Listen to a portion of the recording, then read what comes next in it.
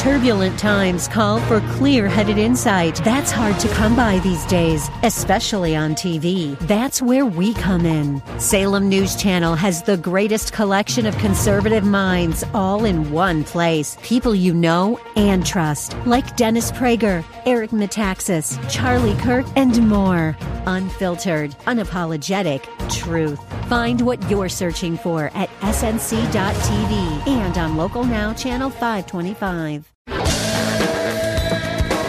it good to worship and adore a risen Lord? Hear what they might say, we love Jesus anyway. Hear what they might say, we love Jesus anyway.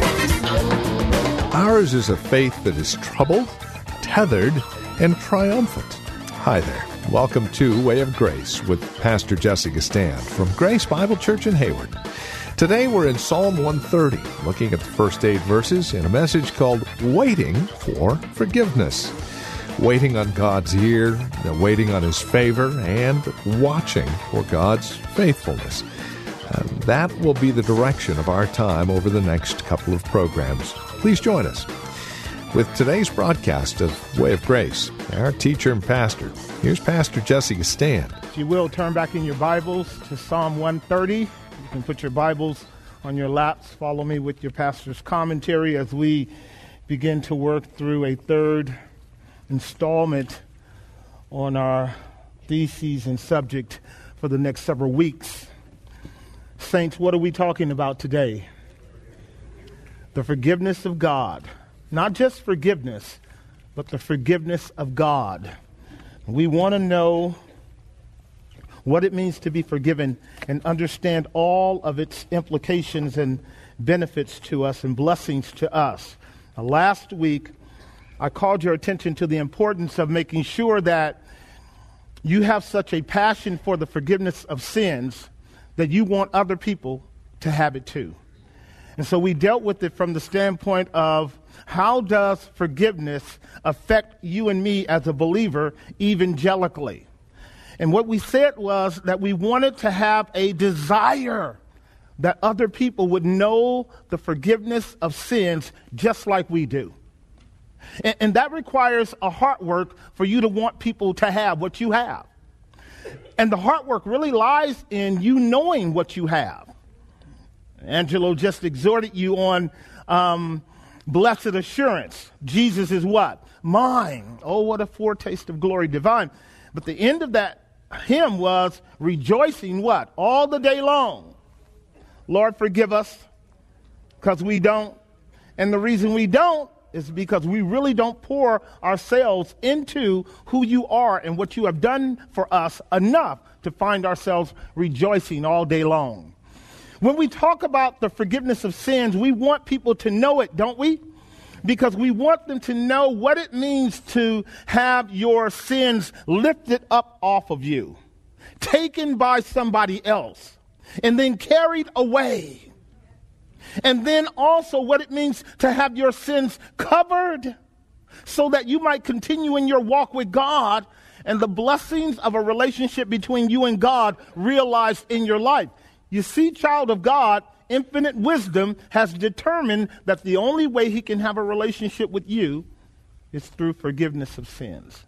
Forgiveness of sins then becomes the mechanism and the process by which relationship is sustained with God, right? You and I need God to forgive us of our sins. And we need forgiveness every day, don't we? We need it to be a fundamental substratum to our relationship and an overarching comfort to our walk with God.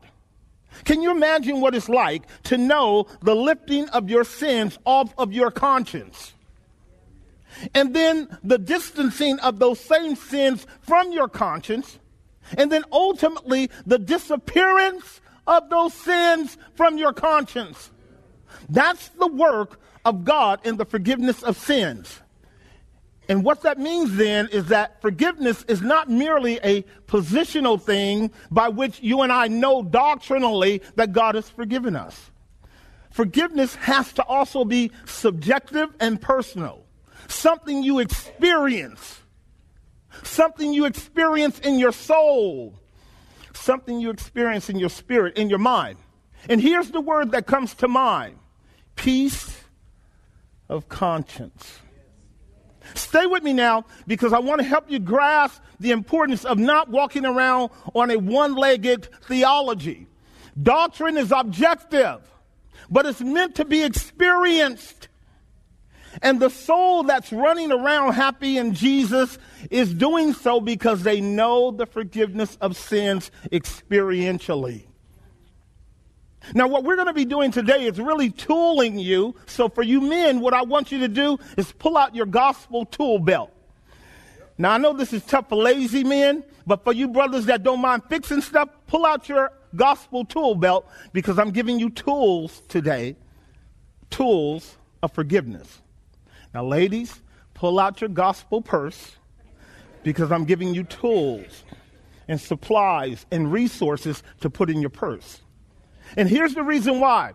I want to talk to you about forgiveness of sins from the standpoint of counsel. See, every believer should be a counselor. You should be able to instruct people, encourage people, guide people, lead people. You should be able to help them.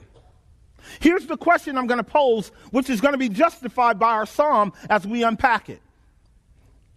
When someone comes to you because they have heard that you say you are a believer and know God and the forgiveness of your sins, because that's the only way you can know him, and the pardon of your sins, right?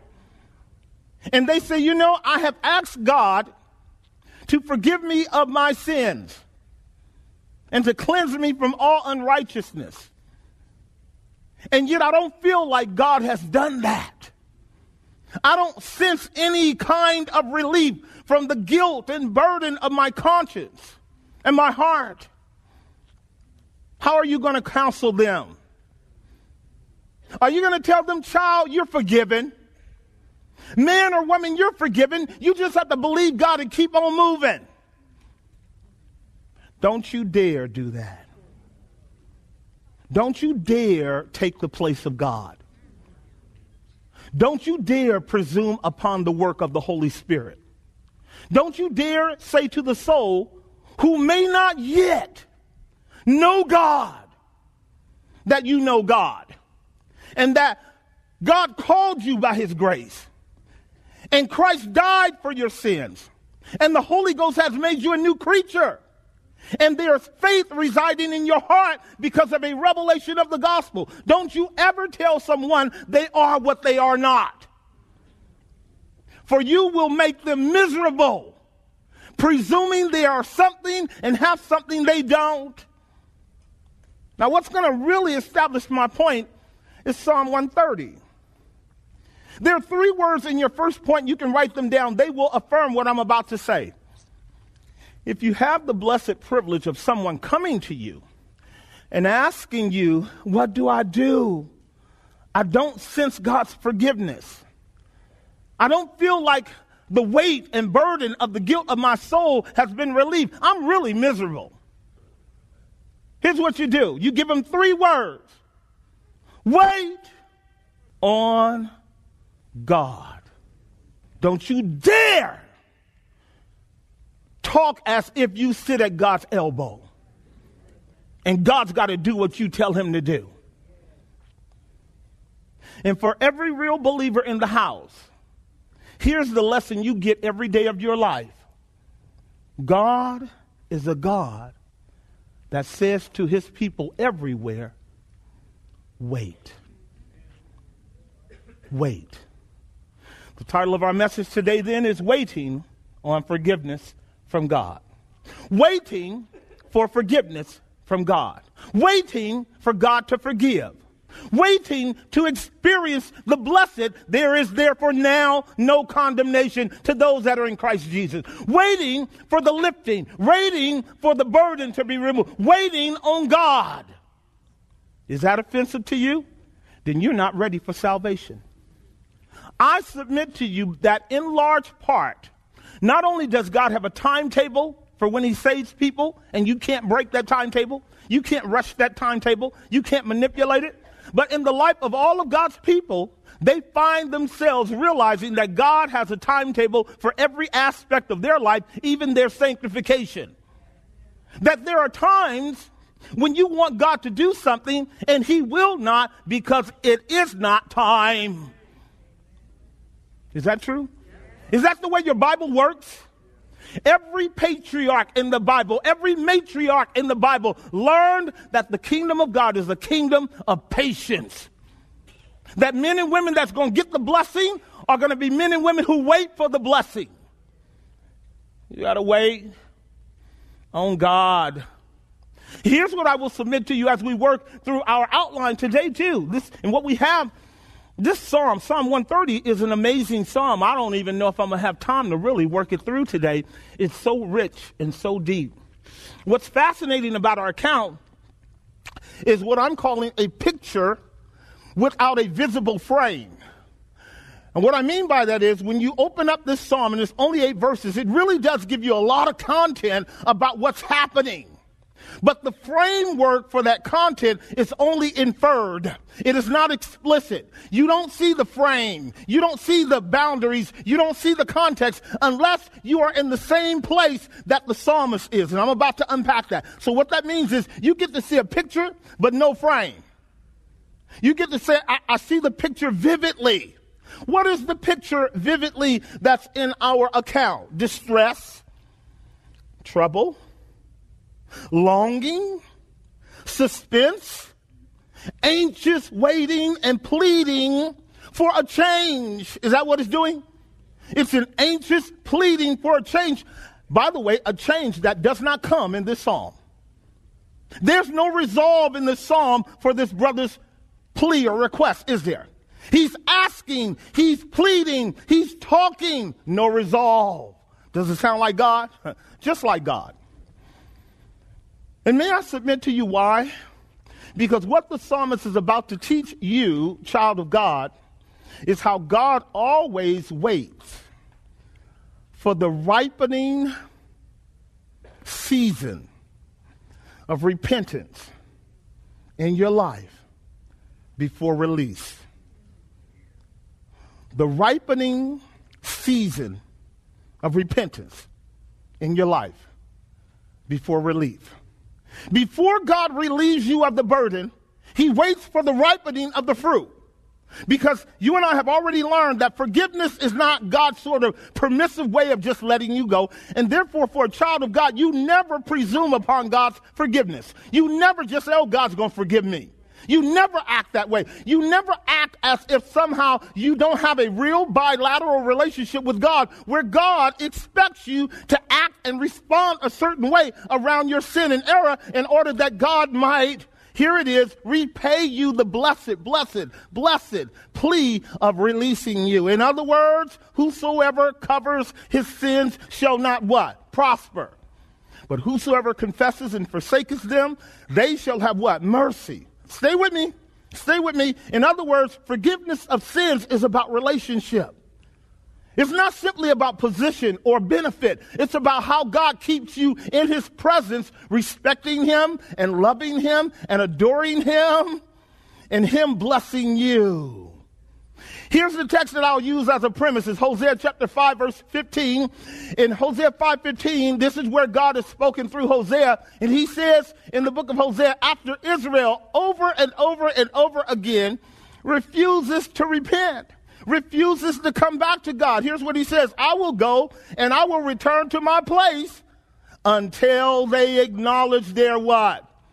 And then do what? Seek my face. In their affliction, they will seek me early.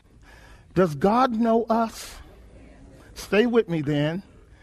God waits, and because God waits, you have to wait. Because God knows that there's a real confession and a real repentance, and there's a superficial carnal one that has nothing to do with really acknowledging what you have done. Are you guys hearing me? God waits, and that's why the burden remains. And that's why the guilt remains. And that's why you enter into the state that we're about to describe now, which is so profound and involved in terms of what the psalmist is dealing with. When I said that the psalmist is giving us a picture without a frame, he's giving us an account that doesn't have an obvious resolve. There is one there, but in this particular psalm, all we see is a kind of trouble that the psalmist describes as a, watch this now, a journey downward, a descent that appears to be bottomless, a descending down that he calls the depths. The depths. Look at verse 1, and then I'll impose upon you the sense of the title of our first point. Are you at verse 1? Out of the depths have I cried unto thee. See, here's how the psalmist is opening up his song. This is really a song. He's opening up the song, sharing with you that he is on his way down in the dark waters of the sea. He's sinking. He's sinking in the depths.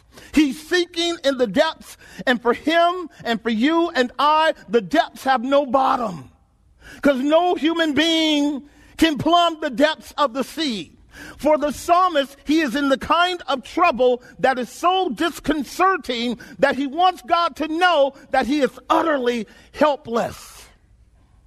Out of the depths. That's the paradoxical nature of verse 1.a. Out of the depths. Out of the depths. That's a dark place. Out of the depths. That's a negative place.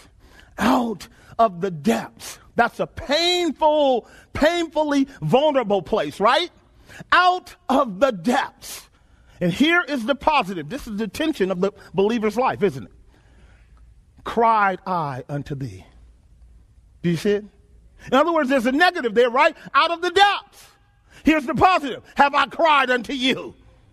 Out of the depths have I cried. Out of the depths have I cried. And I assert to most of you that until you find yourself in the depths, you don't really cry out to God.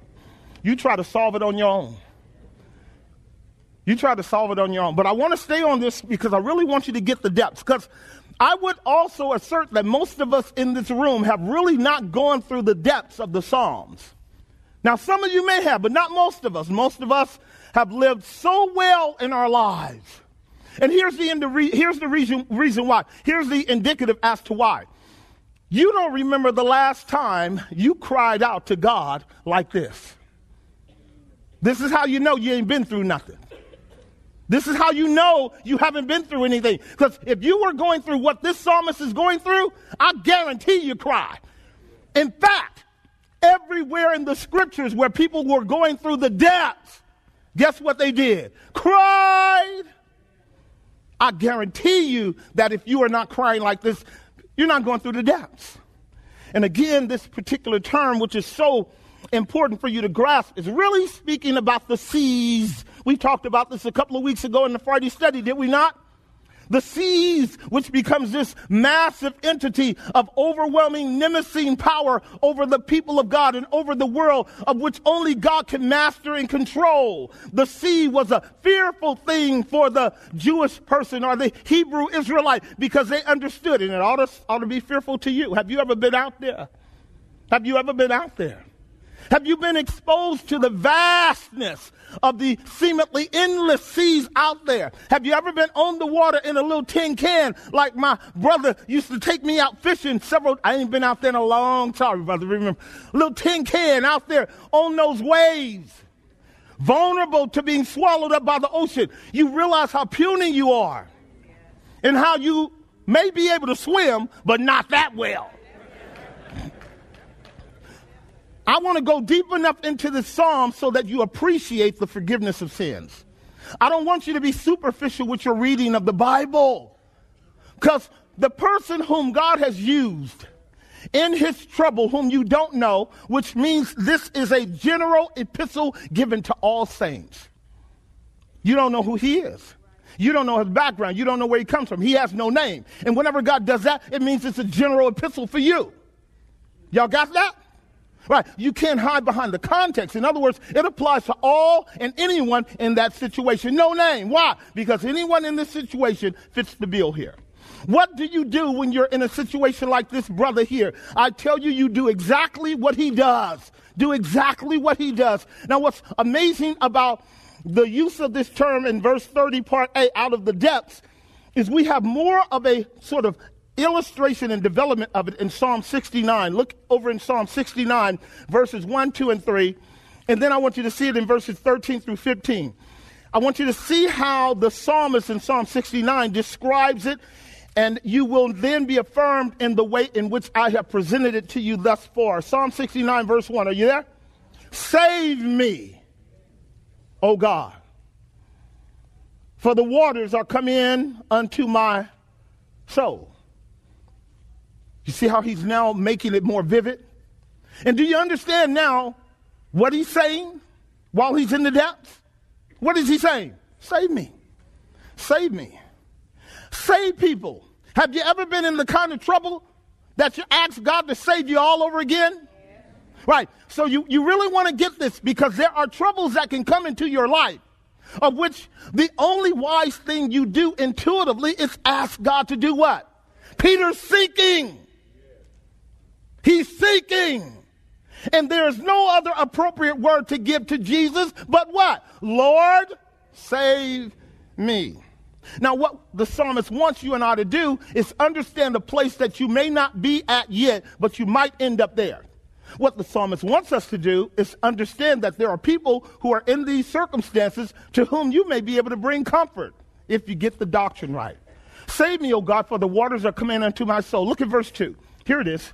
I sink in the deep mire. Do you see it?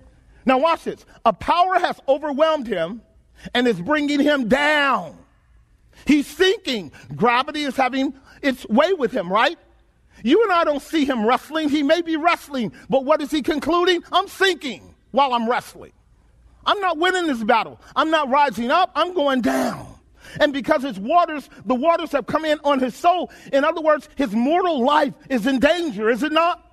Have you ever almost drowned? Have you ever almost drowned? You talked to God real quick, didn't you? I sink in deep mire where there's no standing, no standing, no standing. I'm about to talk about that. I am come into deep waters where the floods what? Is that a bad day? Is that a bad day? It's a real bad day. It's a real bad day. And if you are talking to someone that's going through that kind of day, don't you ever give them a Band-Aid. Don't you ever give them superficial Bible verses out of a sort of arrogant assumption that a Bible verse, a quip, a religious phraseology will bring comfort to a soul that's going down that deep. You better empathize with them. Or you better say, you know what, you better talk to somebody because these are waters way too deep for me. I ain't never been there. I'll pray for you, but don't you even say that out loud, because that doesn't help when a brother's drowning. The psalmist here is describing experientially what it is. Verse 3, notice this. Verse 3 plainly says, I am weary of my what? My throat is dried. Have you ever been there? You're crying, you're crying, you're crying. You're calling, you're calling, you're calling. And God is not answering.